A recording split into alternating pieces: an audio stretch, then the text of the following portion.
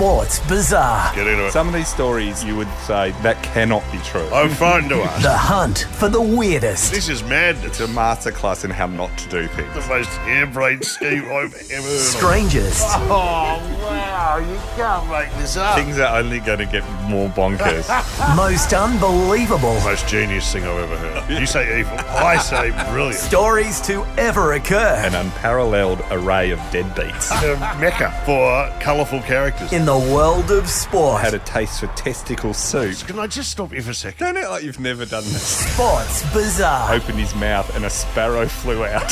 Slept face down with a compass to make sure that his head was pointing north. He hit so many sixes into the members that they retreat into the bar. I better lie down after that. It's time for the leaders of the hunt. It's 10-cent beer night at the ballpark. It's Titus O'Reilly and Mick Malloy. Welcome to the very first episode of Sports Bazaar for 2024 with me, Mick Malloy, and your host, as always, doing the heavy lifting. It's Titus O'Reilly. Oh, Mick, we're back. We're back. Isn't it great? For the first time, I'm guessing all our fans will have missed us. It would have been a while since. We had the summer series where I was interviewing people. I beg your pardon. How'd that work? I told you about this. You're looking at What me are like you- I what was are you saying? cheating on you. Hey, whoa. Little time out. What's the summer series? I interviewed a bunch of people from, Andrew Rule on. The bookie scandal. Yeah, I interviewed And how did these work? Ryan Curtis from The Ringer. So you've gone solo album. I think of it like You've left the band. I thought it was like my acoustic tour. I told you about this I knew it was numerous going on times. because people kept coming up and telling me all about it. Yeah, it was great, but it wasn't the same, Mick. I enjoyed the Mets. The Devon Gordon, yeah. Makes you feel better about your own team, doesn't it? It's nice to know that, there's always someone out there who's having a worse time of it. So he's a super fan of the New York Mets. And Yeah. when you do unpack it, that team has let them down in ways over the years that's Yeah. unimaginable. The title of his book was So Many Ways to Lose. And that was so you got the teams that just are no good ever. Go and have a listen to that. But they're always on the cusp. The teams that almost get there and then fall No, over that's- every time. Well, it was is when my almost team, Archer. Richmond, finished 9th for about 20 years in a row. Yeah. And they had the same capacity Yeah. to get your hopes up. And Every then- time it looked like it was going to go well. That's the art. You have to get your hopes up. They have to do enough Yeah. to make you feel. It's no point just being shithouse. That team are never going to drag you through all the highs and lows of No, what well, it is. when my team, Melbourne, when I knew each for years, it was like, we'll win 4 games for the whole year. That will be it. You're upset, but it's kind of like you had no hope. Yeah. There Well- was nothing to be crushed anymore. Buckle up for a bit of heartache this year too, by the way. That's what I'm tipping. Hey, here we are. Piping Hot episode, our first in the old format Yes. for the year. I'm wonder what you've come back Well, with. Because you would before have had we- all summer to stew over. I've had all summer to stew about this, but we should mention before we move into the App Shot episode, we've got live shows. 2 live shows. Why am I hearing about this for the first time? When are they? February 20th. Now, that's sold out. That's coming around quickly. That's sold out. February 27th has got a few They're tickets. sold out. Yeah. Why? Can I get some friends in? Or? No, that's totally sold out, the first one. There's not many left for the second one. So if you're hearing this now, I'd go and get them because there's about 20 tickets left. This is at the Corner Hotel in Richmond. Right. We even got the venue so you could walk to it.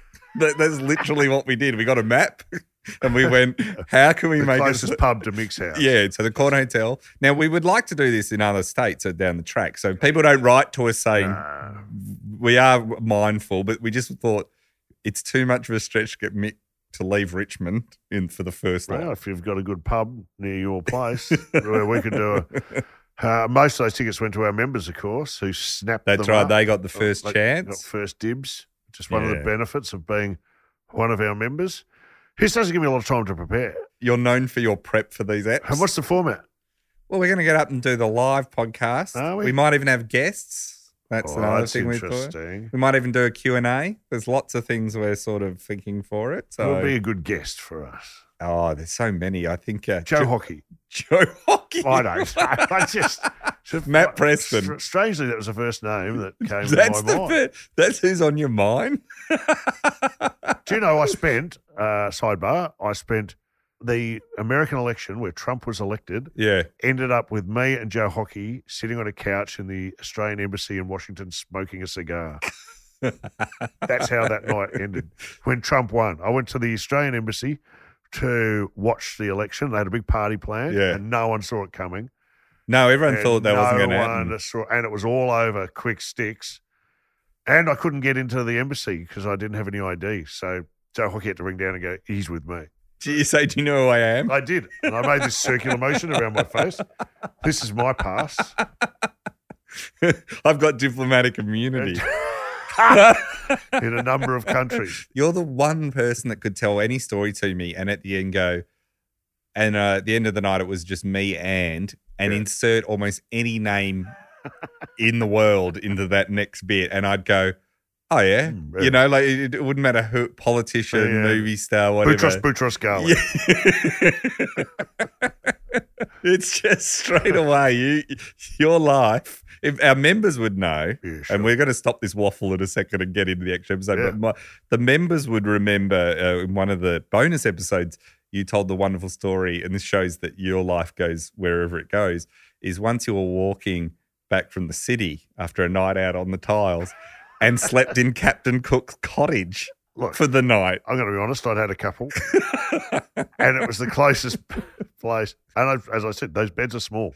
Yeah, but you they said had that. Tiny house, but the bed, like my ankles are right over the edge of that thing. And here's a tip, get out before dawn. This is like a nightmarish version of Goldilocks.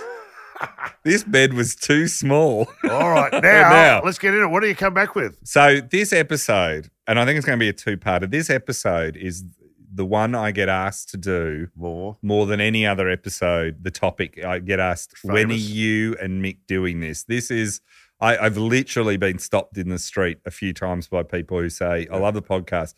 Are you going to do this? Yes. And if you're in Australia, you will know this story. There's so much more to it than anyone ever realises. And if you're in overseas, just know this is a bonkers Australian racing story. Buckle up. It's about a horse called Fine Cotton. The Fine Cotton Affair. It's often called the Fine Cotton Scandal or the Fine Cotton Affair. Yes. You'd argue in Australian history, there's two racehorses that are more famous than any other racehorses. That is Fine Cotton and Phar Lap. And Phar Lap. They're known for the complete opposite reasons. Phar Lap came along in the Depression, won everything, was a hero to the nation. The hopes of a nation. Everyone bet on him and won lots of money at the hardest time and, you know, is one of the greats. Fine Cotton, he is set against a totally different world to the Depression in Australia. He's set against the corrupt world of Queensland in the 1980s. At the height of their corruption. And that's saying something. This is saying something. So think of, you hear these stories of America in the Prohibition or like down Chicago, south. It's a very freewheeling. Everyone is corrupt. Everyone is in on the grift. Yeah. To set this up, Fine Cotton was a terrible racehorse, but that didn't stop a lot of things happening around it. So Queensland at the time, and I think it's worth setting this because if you were born in the 90s, you probably don't realise how big this was, or if you're over overseas. From 1987 to 89, the inquiry into possible illegal activities and associated police misconduct inquiry, which became known as the Fitzgerald inquiry because Tony Fitzgerald was the guy that did it. So this happens after Fine Cotton, but it shows you the world that Fine Cotton was operating in.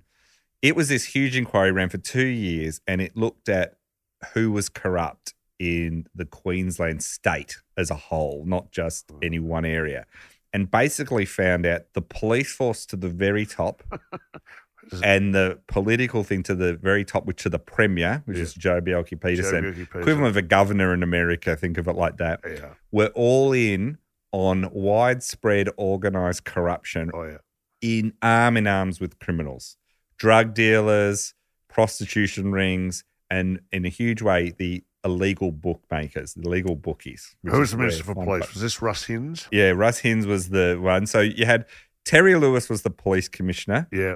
He eventually went to jail and got his knighthood stripped and was found to be just like completely corrupt. After the Fitzgerald inquiry, he got arrested and everything. The assistant commissioner, Graham Parker, he testified to get immunity and admitted he'd taken $130,000 in bribes. Yes. That's what they knew about, that he admitted to. He was the one that tipped Terry Lewis, his boss, in as also being things. 3 government ministers, Don Lane, Brian Austin, and Leisha Harvey, all ended up serving jail time. Wow. Russ Hinds, he died of criminal charges before he could go to court, but he was found to be the centre of $4.14 million worth of loans, gifts, benefits, and payments, all from different people. There was way more. Tony Fitzgerald, who did this inquiry, described the inquiry as trying to empty the Brisbane River with a rusty bucket, saying, I didn't even touch the sides of everything going on in this place. The Premier, Joe Bjelke-Petersen, who oversaw all this, he fronted the inquiry, and in the inquiry, he refused to resign for ages. He eventually did. He was voted out by his colleagues in the end. He finally appeared, and in his first 2 hours of being cross-examined, he claimed memory lapses 39 times. Like, I can't recall. Yeah. He finally admitted to taking large cash donations from a bunch of people. He did a whole bunch of things. So you've got all this stuff going on. He actually got sent to trial for perjury for lying to this inquiry, and it was a mistrial. 2 of the jurors refused to find him guilty. It was found out later that one of them, a guy called Luke Shaw, was a member of the Friends of Joe movement. Oh, my God. So he was like a Joe Bjelke-Petersen. To the very end. To the very end. He said when Flo Bjelke-Petersen, Joe's wife, got asked about, can you believe Luke Shaw was on the jury? That seems a bit corrupt. She said that she believed it showed that the hand of God was working in John's case, with Luke Shaw being there at exactly the right time. Like it was all just, he didn't declare it was this. Intervention. Made a good pumpkin scone. Was that what she was That famous was she for? was famous for. He was a peanut farmer from Kingaroy. That's how they sold it. They sold it. Old like Joe, you're in Joe's country. simple folk. Oh, yeah. But really they were up to their necks in it. That's the backdrop this is all occurring in, what's going to happen. And you've got to understand that all becomes very important. Yes. So where we start with this, and let's start with the guy that basically put what is going to become known as like the scam, the Fine Cotton scandal. His name is John Gillespie. His nickname is the Phantom. They've all got That's a good nickname. He's a serial con man when we joined him in the early 80s, right? Does he already have form? He's got 200 convictions for various... Well, let's consider that a resume. Yeah, so he's been to jail. He's got check forging, forging all sorts of documents. It's scamming people out of money. He just does everything. He's a total, basically, sociopath. He has no empathy for anyone, right? It's if I can take money off you, I'll take money off you. Sure. The only thing he'd ever done that wasn't a scam is he once attempted armed robbery. And this is back when armed robbery was big in the 80s. The security wasn't like it was. It wasn't normal. He tried it once. His armed robbery happened when he came out of the bank with the money. He tripped and the money all flew out of the bag and the wind picked it up and it was like a hurricane of money. And people came from everywhere to grab the money. Okay. And the police find him lying on the ground after he tripped trying to pick up all the money. And all the people have grabbed it and they only got 10% of the money back. The public grabbed all of it, right? Even the general public's corrupt. Corrupt up there, yeah. At that time in Queensland. In 1982, where we join him, he's in prison, in Boggo Road Prison, which is... very famous jail. Yeah, how would you describe that to someone as not... It wasn't flash. There was no mint on the pillow. No. There, in fact, I think they used to have to, I hate to say it, but shit in a can and... Yeah, they did. There were no toilets. You had a bucket and you had to mop it out in the morning. It came in handy if you were bronzing up, which is a practice that prisoners sometimes. But it was rough, most violent criminals, violent guards, and it was Spartan would be how I'd describe it if I was a real estate agent. A renovator's delight. A renovator's dream. And it was called Boggo Road. Boggo wasn't an abbreviation. It was just actually called Boggo Road. Yeah. So Gillespie, he's in Boggo Road in 1982 for using forged bank checks to buy opals from Lightning Ridge miners. So he's into everything, right? He has a crack. He's thinking about a scheme that he's been trying, while he's got time to think in prison. He's thinking about a scheme that he's been trying to pull off for some time. Are you telling me the Fine Cotton affair was hatched in Boggo Road? In Boggo Road Prison. He's been thinking about this scam, which is known as a ringer. A ringer is when you swap a horse for another one in a race. Mm-hmm. And usually what you've got a very bad horse and everyone thinks the bad horse is running, and you swap it for a horse that looks very similar but is really good. Don't do it the other way around. Yeah, don't do it the other way around. The odds become really good because everyone thinks it's a terrible horse. Yeah. You put a lot of money on And it, you know it's- knowing I've actually got a horse in the race that's 10 times better than I'm the surprised this doesn't happen more often because It's been horses tried. look the same to me. other. It's been tried time and time again. They all look Unless the it's a same. Shetland, I'm not going to ping. So he's been thinking about doing this now. He's almost pulled off this scheme before. Yeah. So this to him is not a new scheme. This is a scheme that he's tried before. The thing about it is, like all these scams, betting scams, the hard bit is getting the money to finance it because you've got to buy horses and all that sort of stuff. Yeah. And then you've also got to put the money on to bet, right? Yep. You need lots of money to bet at the long odds, right? And there's going to be a small circle of people who have to be in on it. Right? Yeah, it takes a bit of. So that's the thing. So he's tried to do it before. Now, when he tried to do it before, he approached a criminal in Sydney called George Freeman, who is famous. He wore white suits, Yes. sort of seen as debonair in a way. King's Cross. King's kind, Cross, had a the finger in every- nightclubs, prostitution. He was involved in illegal gambling, the drug trade. So he was the Mr. Big. He was called the Pope of Sydney. Yes. He was so powerful and he wore the white suits all the time.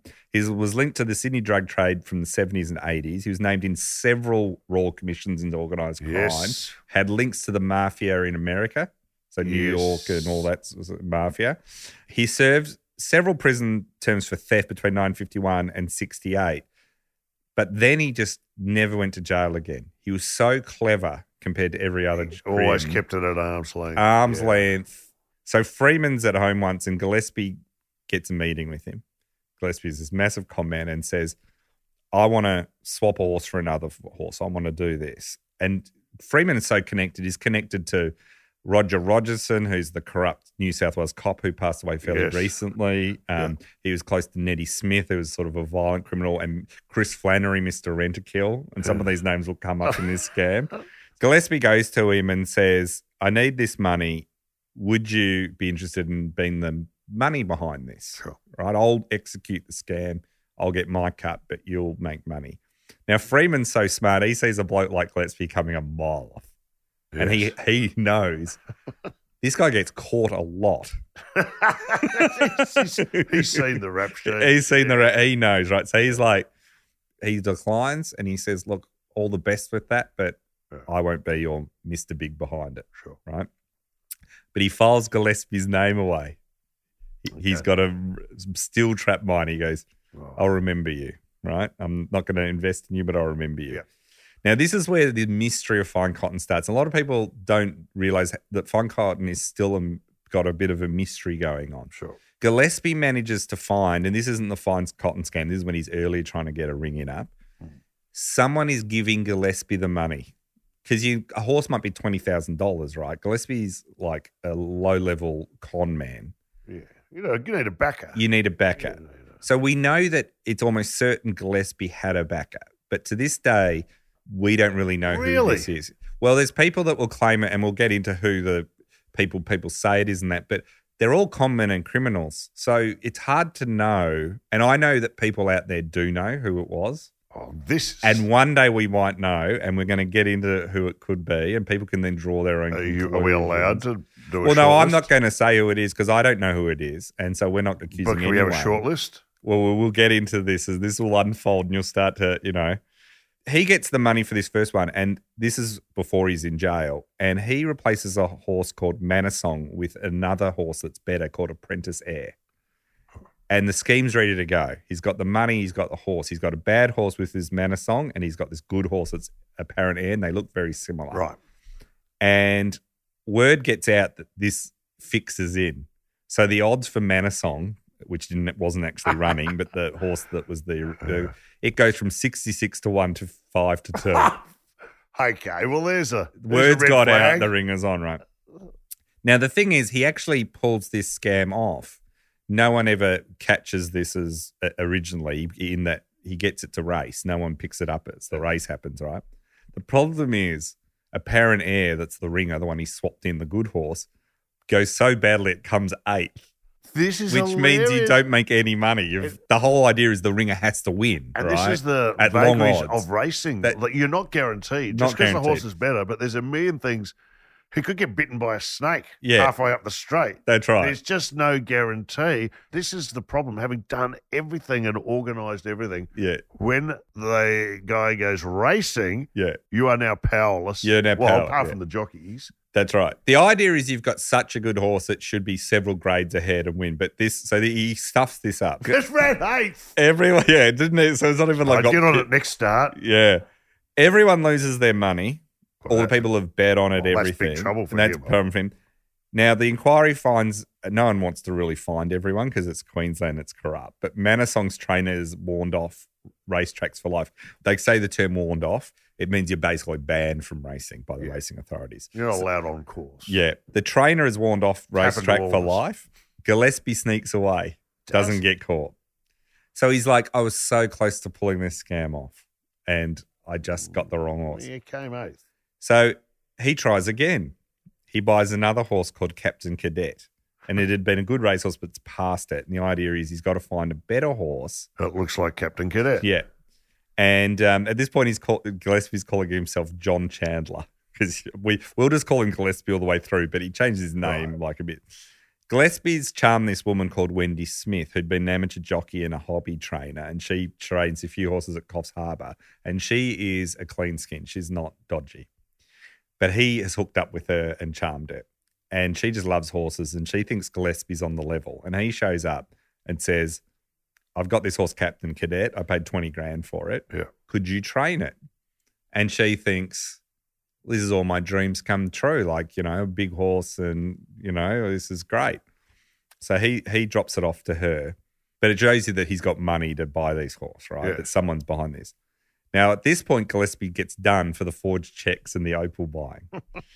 So he's suddenly in jail. He's got Captain Cadet at Wendy's farm. The original Captain Cadet. The original. He hasn't bought a ringer at this Right. stage. And he's sitting there. He's got this scheme on his mind. And he meets a low-level jockey who's in jail as well. Where they all should be. Yeah. Called Pat Haitana. Now, Pat tells him while they're sitting chatting and all this, says, my brother, Hayden Haitana, is a trainer in Coffs Harbour. And Gillespie thinks, well, that could come in very handy. Right. Because Wendy's sort of not a proper trainer, but she can train. But this guy's got his trainer's license. This guy, Hayden Haitana, he thinks, I might like to meet this Hayden Haitana when I get out of jail. Right. So finally, Gillespie gets out in early 1984 and he discovers that Captain Cadet by this point is legs are no longer up to racing. Sure. He doesn't have a thing, so he decides, I've got to start again from scratch. He goes and meets Hayden Haitana. Now, Hayden Haitana is from New Zealand and he'd moved over. He'd been in jail in New Zealand for stealing chainsaws. That old one. That old trick. He'd been very attractive to the Gold Coast because he thought it was glamorous. Moved over. But by the time in the early 80s, he's ended up training horses outside Coffs Harbour in New South Wales, mainly for bush races. So he was known as a decent enough bushy trainer. Yeah. Big drinker, loved a beer, very unhealthy, smoking, Sure. eating badly, all that sort of stuff. I like the guy. I would call him as a simple man. Likes likes a punt, likes a drink, likes some food. He's got a bit of knowledge of getting a long shot up. Now, often he does that by injecting it with amphetamines. We should point out this practice is not uncommon. in No, racing. but that's his It's, secret trick. all right.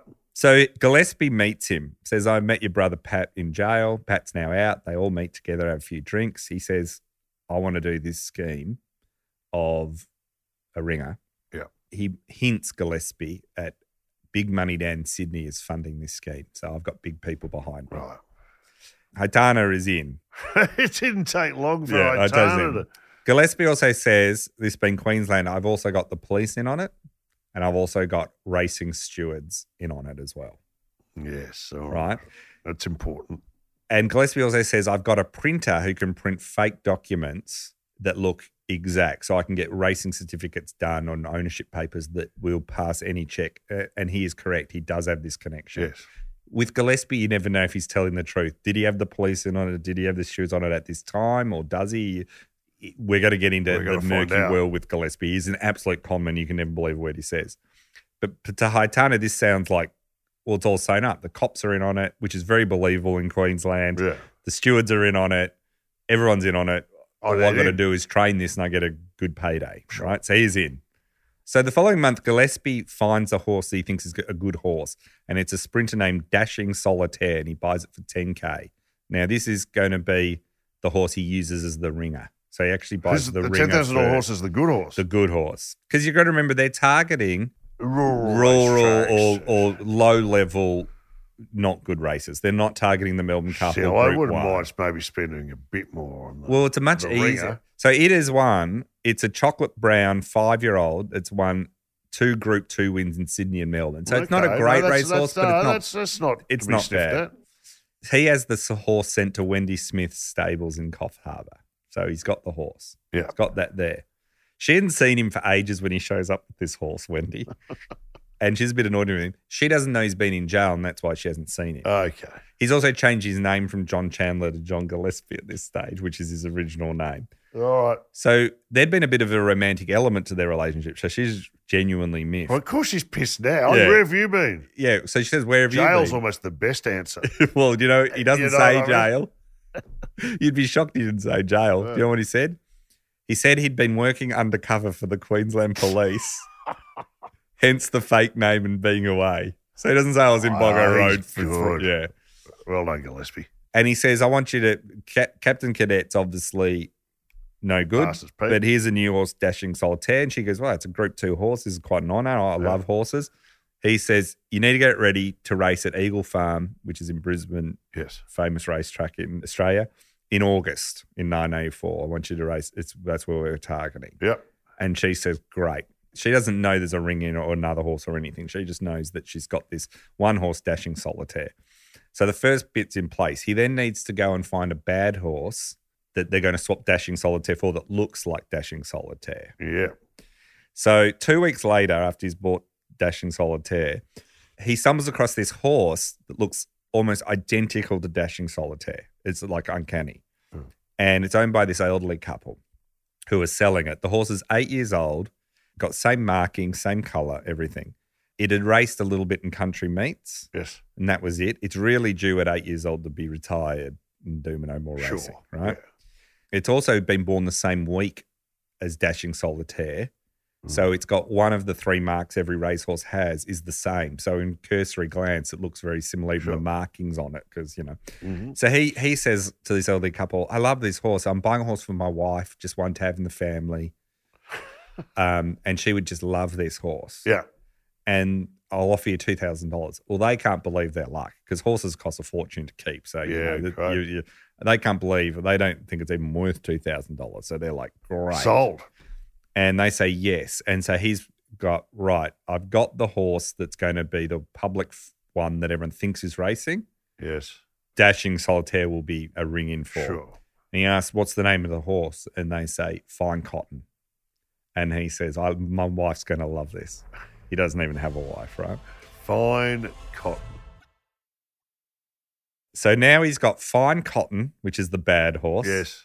And he's got Dashing Solitaire, which is the one that's going to be swapped. And they look identical. And when you say look identical, what are we talking here? They're both sort of a brown colour. They're both brown geldings, similar size, Yes. white marks on their hind legs, Yep. down around sort of their ankles.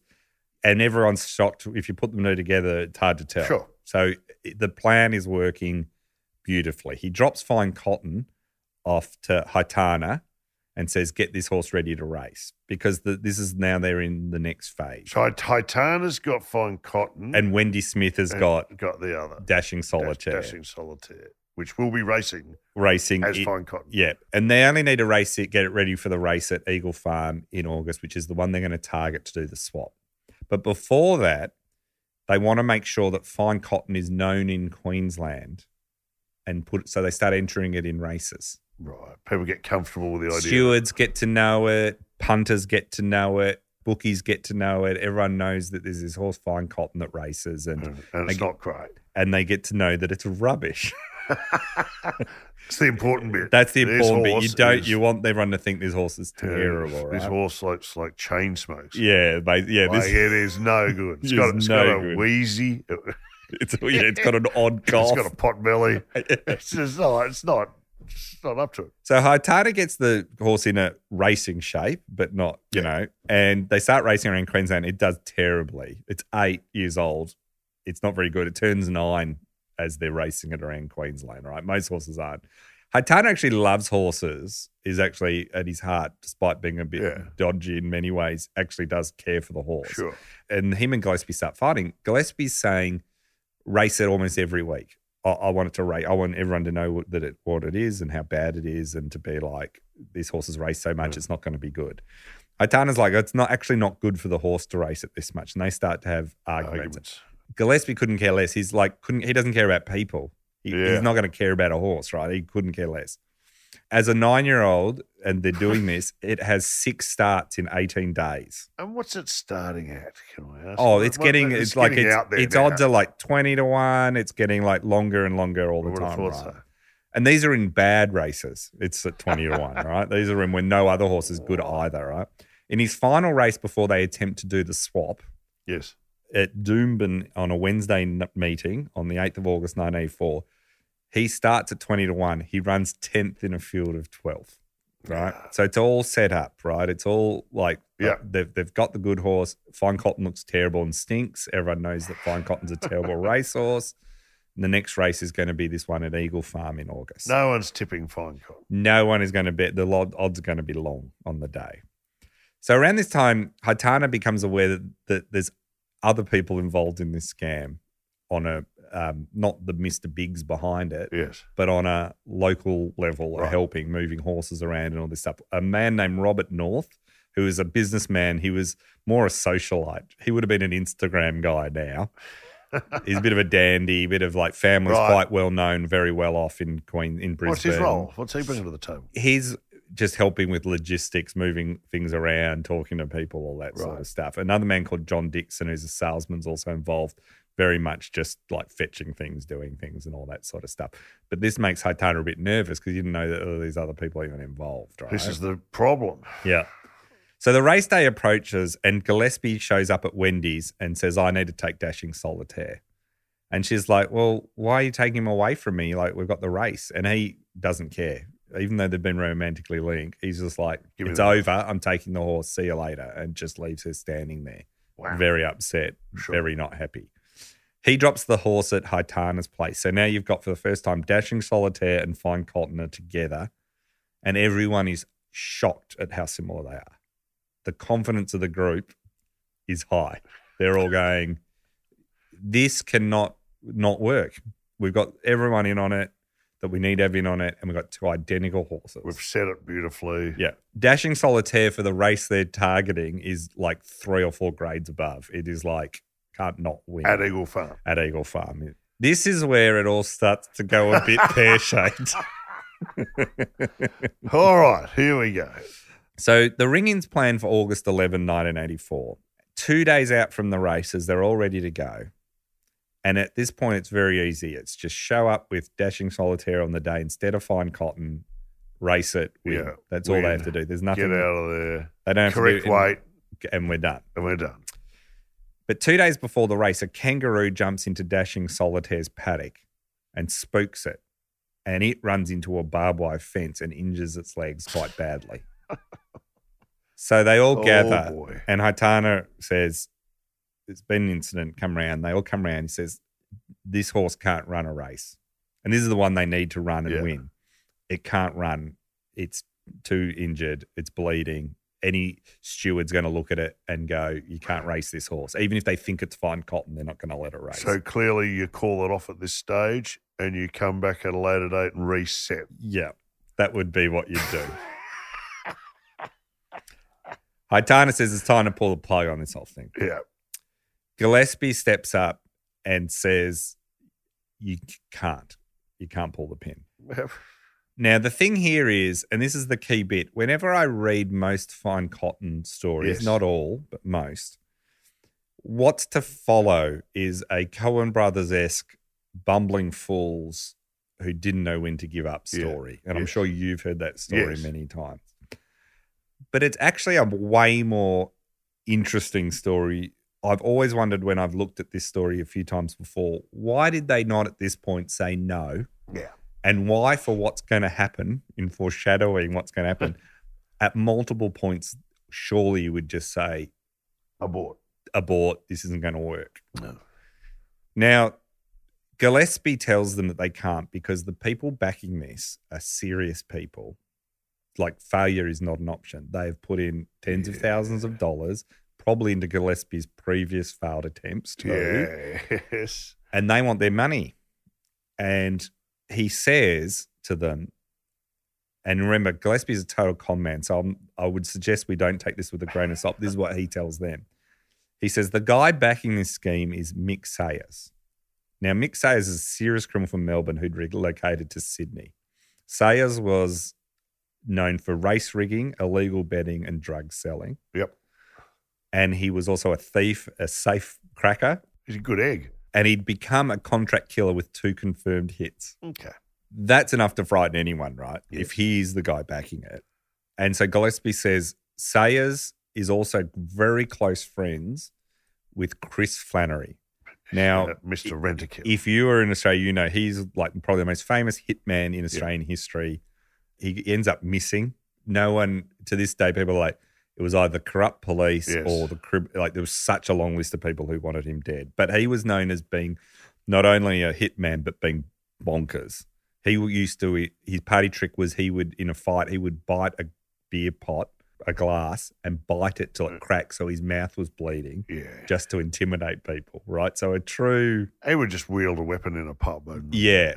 He'd shoot anyone if someone annoyed him. So he says, we got Mick Sayers backing this and he's mates with Chris Flannery. We need to figure out how to make this work. So this is a bit of a darker tale than this gets told. So if that's true, it's wow. Yeah. And if it's not true, it's Gillespie pushing them on. Gillespie trying to make them feel it. Make them feel it's true. It could just be Gillespie's got so much money at stake on this. Yeah. Or owes it to Mick Sayers. That's the thing, like who owes all money and all that. And it's all shadows and lines. I mean, one pick this more, but so this threat makes the gang feel like we need a solution here, but what can we do? This horse is injured. But the reason they are so terrified is there's one man in the back of their mind after he tells them this, and that's a man called George Brown. Now, George Brown was a small-time trainer out of Wollongong. Everyone says he was a bit of a nobody, bit financially strapped because he was he was one of those trainers that wasn't famous, lived on the edge of financial stability. But all accounts a fairly decent guy, right? He was pressured by Sydney criminals to swap one of his horses called Risley at a race meeting in Doomben in Brisbane on March 31st, 1984. So only like a few months earlier. The theory goes that he had second thoughts at the last minute that he thought they'd get caught and he did not make the switch. The bad horse runs and doesn't win. doesn't do well, and it loses all the money for the backers. Wow, he's got some balls. On April 2nd, 1984, his body is found. Okay. He was only 38 at the time, was found inside a burnout Ford Falcon in the bush north of Wollongong. He died from head injuries inflicted prior to the sedan being set on fire. His legs were broken, his arm was bent backwards, he'd been force-fed alcohol, so he'd been tortured and everything beforehand. That's occurred when the body is found. It's just 4 months before, while these guys are talking. It's less than 4 months I can earlier. understand Gillespie's nervousness. They are all aware of this case. They know that this guy refused to go through with the ring in and was tortured and then killed in a terribly violent way. Yeah. So they are terrified. So rather than them being a bunch of hopeless amateurs, which they are, Their motivation. they're also scared, Yeah. and rightly so. So they feel like Gillespie's just stitched them up. He's burnt their boats. Yeah. They can't go back. They are stuck here. So they have to figure out what to do. Now, they keep talking. Dashing Solitaire, they say, well, Dashing Solitaire can't race, so we can't do that. So they push the race back to the week of the 18th of August, 1984. So that's about, they were doing the race on the 11th. Yeah. So they gave themselves 1 week. Aitana says, why don't I just get Fine Cotton to actually run? but I'll dose it up with amphetamines because I've done it before and got long shots to win that way. So why don't we go that way? Gillespie thinks this is too risky. Yeah. Like it could work, but they need a guarantee that's here. right. So Gillespie says, let's just get another horse that looks like fine cotton. And they say, okay. He says, I've got one in mind. It's called Bold Personality. It's on sale. I can go get the horse. We'll swap that for fine cotton. So it will be the new ringer. And it's a good horse. It's a good horse. It's stabled down in New South Wales. It's owned by a well-regarded trainer who had no involvement with this. Yes. He was selling it, Bill Noun. He's put it up for sale. So all he is aware of is these people want to buy a horse. Sure. He's selling it. Fine. That's Paying his good involvement, right? The one problem that Gillespie doesn't necessarily tell the group is Bold Personality is the wrong colour and the wrong markings.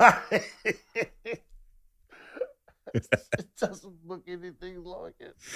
So the big thing about a ringer is they need to look like each other, right? You're That's passing the one whole horse. Yeah. point. You don't turn up with two blokes in a pantomime horse costume and go, have a look at Yeah, it. It's yeah. fine cotton. That's right. Even if the stewards and the police are all in on it, you got to have the racing journalists and the crowd to be unaware, right? You know, like It only takes one person to go, that's not yeah. the horse. It's like us doing this live show we're going to do. You get two people from Japan to front up and pretend to be us. People are going to go, I don't think that's Mick Malloy and That's Titus right. O'Reilly. It's kind of like you need, if I was to host an episode of MasterChef, I look a bit like Matt Preston. Yeah, but people are going to go. Not enough. I can't do a Richard Clapton concert. No. You I could go close, but So Bold Personalities are on colour, on markings. It's a year younger, so none of the brands are the same at all as fine cottons on its body. alarm bells are ringing. Yeah. They decide, though, it's just too late to be picky. They're going to have to sort this out some other way. So Gillespie assures the group that officials and the police are all sewn up, so there's still no need to worry because no one's going to check. They're all a bit like, not sure about this. They arranged to buy the horse for $20,000. And the plan's to race the horse on Saturday before the check clears on Monday. So they're even scamming. But the idea then is they'll have the money For then the and- winnings. for the winnings. So But they figure that. this is being put together on the run, mate. It's starting to come apart. So they need to get Bold Personality to Queensland. For a stand in New South Wales, they need to get it up. Fucking They think, who can do it? And Gillespie knows someone called Tommy DeLuzio, who's an electrical engineer, but it has no knowledge of horses. Tommy sounds like he knows what he's doing. He says, Tommy rings him and says, Tommy, I need you to go pick up this horse and drive it up. We'll pay you. That's the only job you need to do. And Tommy's like, great. He thinks Gillespie's a Mr. Big businessman Sure. and thinks this could lead to more opportunities. He doesn't want to disappoint Gillespie. So he says, sure, no problem. And Gillespie says, you still got your ute? Because he's got a big ute that can tow a horse trailer. And he says, sure do, yep. And he said, right, we'll go hire a horse float, attach to you, pick up this horse, hand the check over, bring it up to us. Easy job. Yeah. DeLuzio or Tommy doesn't want to upset Gillespie, so he doesn't tell him that the ute is actually in the mechanics and doesn't work. Instead, all he's got is a yellow Toyota Corolla E30, a tiny car. Stop it. Stop it. You got to pull the float up with a horse in the He's going to pull it up with a full horse and trailer behind this car With that the can Toyota barely. Corolla. He looks at it and goes, "It's got a tow bar though, so we should be fine." Oh man. But anyway, he gets it, goes down and he meets the owner of this horse, Bill Noun, and says, "Here's the check for $20,000, picking up the horse." Bill Noun looks at it and says, "I don't know if that's a great car to tow a horse and trailer. I think you might struggle." He lies, Tommy, and says, "I'm swapping it in town for a proper car. I was on my Just way. get it off the property. So he takes the horse up. The minute he pulls out, you can feel the weight. Like he was struggling with the trailer, but now there's a full horse in there. Sure. It's struggling. He knows it's going to be a problem. And in the back, Bold Personality is not happy because it's something with this man it's never met in a horse trailer and a car that Because can the barely horse pull is it. dirtied up. Tommy doesn't know anything about horses. So he goes and looks at the horse and wonders what to do. And Tommy decides. doesn't know anything about horses. So he's like, what can I do? He sees that there's a horse blanket in the float. He puts that over it and that calms Bold Personality down. And then Tommy thinks, oh, I'm okay at this. A horse whisperer. Tommy? He's basically Robert Redford in that movie. The only problem now is, and what Tommy hasn't thought through, is they're about to drive for hours and hours in the heat of a Queensland day in a metal box, and now the horse has a blanket over the top of it. And it's a winter coat. Winter blanket. Of course it is. It's attached to the back of a Toyota Corolla. So it's a long trip. Which isn't going to enjoy the heat either, I imagine. No. So the horse quickly in the back starts to overheat. Okay. The trip takes forever. As every 50 Ks, the radiator explodes and steam comes out. And Tommy has to pull over, wait for it to cool down, then pour litres of water into it. Put a blanket on the bottom. Put another blanket over it, and then takes off again. Right. I think he's like 4 hours late to them when they think he's meant to get there. Okay. When they finally arrive, the horse is badly dehydrated on the verge of collapse. It's not good. And the horse needs a vet to perform what they call a saline drench, which is where you get a tube, you put it down the horse's nose straight into their stomach and just pump saline or water in to rehydrate it really fast. Course. You'd be surprised, like, this is a delicate procedure. You need to know what you're doing, right? They're all furious at Tommy because they can see the car. Like, where the hell's your ute? You idiot. What have you done to a cash cow? Haitana says, I can do the saline drench. I've done it before. Now, you're not really meant to if you're not a vet. It's frowned upon. They can't really go to a vet. No. They're in the middle of a criminal conspiracy. So he gets a bit of garden hose. Okay, yeah. Puts it down the horse's nose. The horse is not happy, but manages to do that. Pumps the stomach full of water. But then as he's pulling the garden hose out, the horse gets a blood vessel burst in its nose and is bleeding a lot from its mouth and nose. Which is not good. Bad for racehorses. If you've bled in the last month, you can't race as a horse, right? Yeah. And the horse is not happy. Haitana decides the best thing to do is, like, when you've got a nosebleed, you tilt your head back. You tilt your head up and back. So he ties the head to the rafter to tilt it back. Oh, dear. And the bleeding does stop. This horse is traumatised. And the water that this horse has got has made it a lot better in terms of the dehydration's no longer an issue.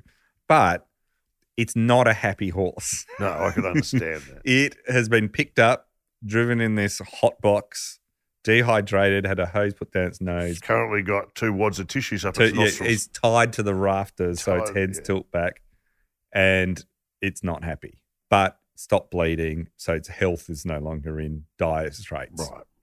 The next bit, though, is they need to turn their mind to the fact it looks nothing like fine cotton. Yeah. And the race is the next day. This is the most half-assed. I'm aware that it's tough, but still. Call it off, guys. Let's reset, regroup. They got a horse that's gone through hell. Yeah. Had the worst probably day of its life. Sure. It's getting into like 6, 7 o'clock. And let's not forget, it looks nothing like. And it looks nothing like it. So they now are all drinking heavily and smoking. I can't do it. They're just drinking stubby after stubby. And now that the horse has calmed down a bit and is going to be okay, although not happy, they start to say, what are we going to do? So fine cotton's a brown gelding, has white markings on its hind legs. Bold personality's a bay gelding with no markings whatsoever. Gillespie, while they're all standing there, says, I've got the perfect solution.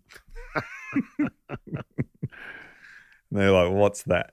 We will dye the horse the right colour. Okay. What could go wrong? We're going to paint a horse? We're going to dye this horse the right colour. The men all day, is this even possible? And Gillespie, he's a con man for a reason. Con man's short for confidence man, and he has all the confidence in the world, right?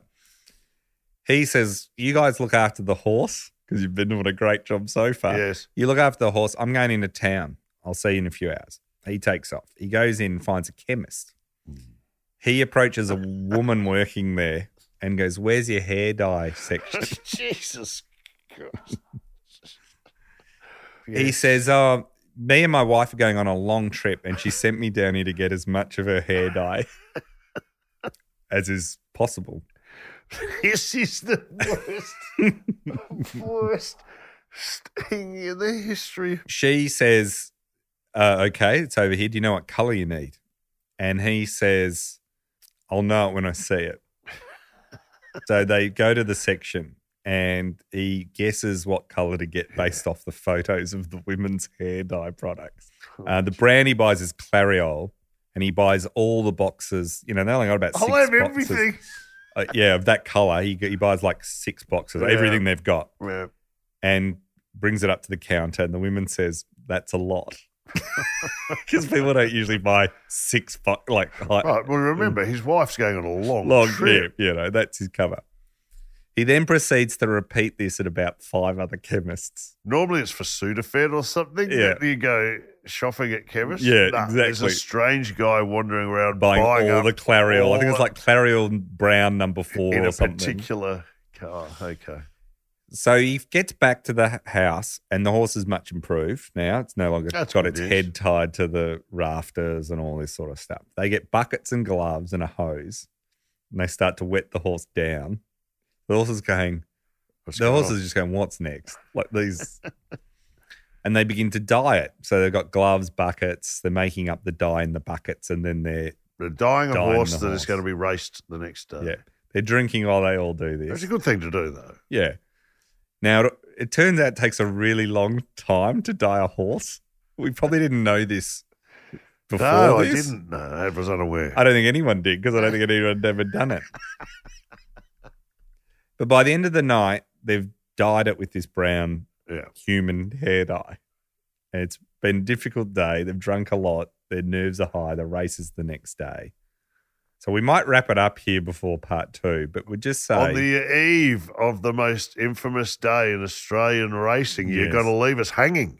Well, we might just say, to leave it on the cliffhanger, they all wake up the next morning, have a few breakfast beers, and they say, let's go out and look at the horse Yeah. and check the dye job, Which, of which course, we finished in the wee hours of the morning. It'll be And mint.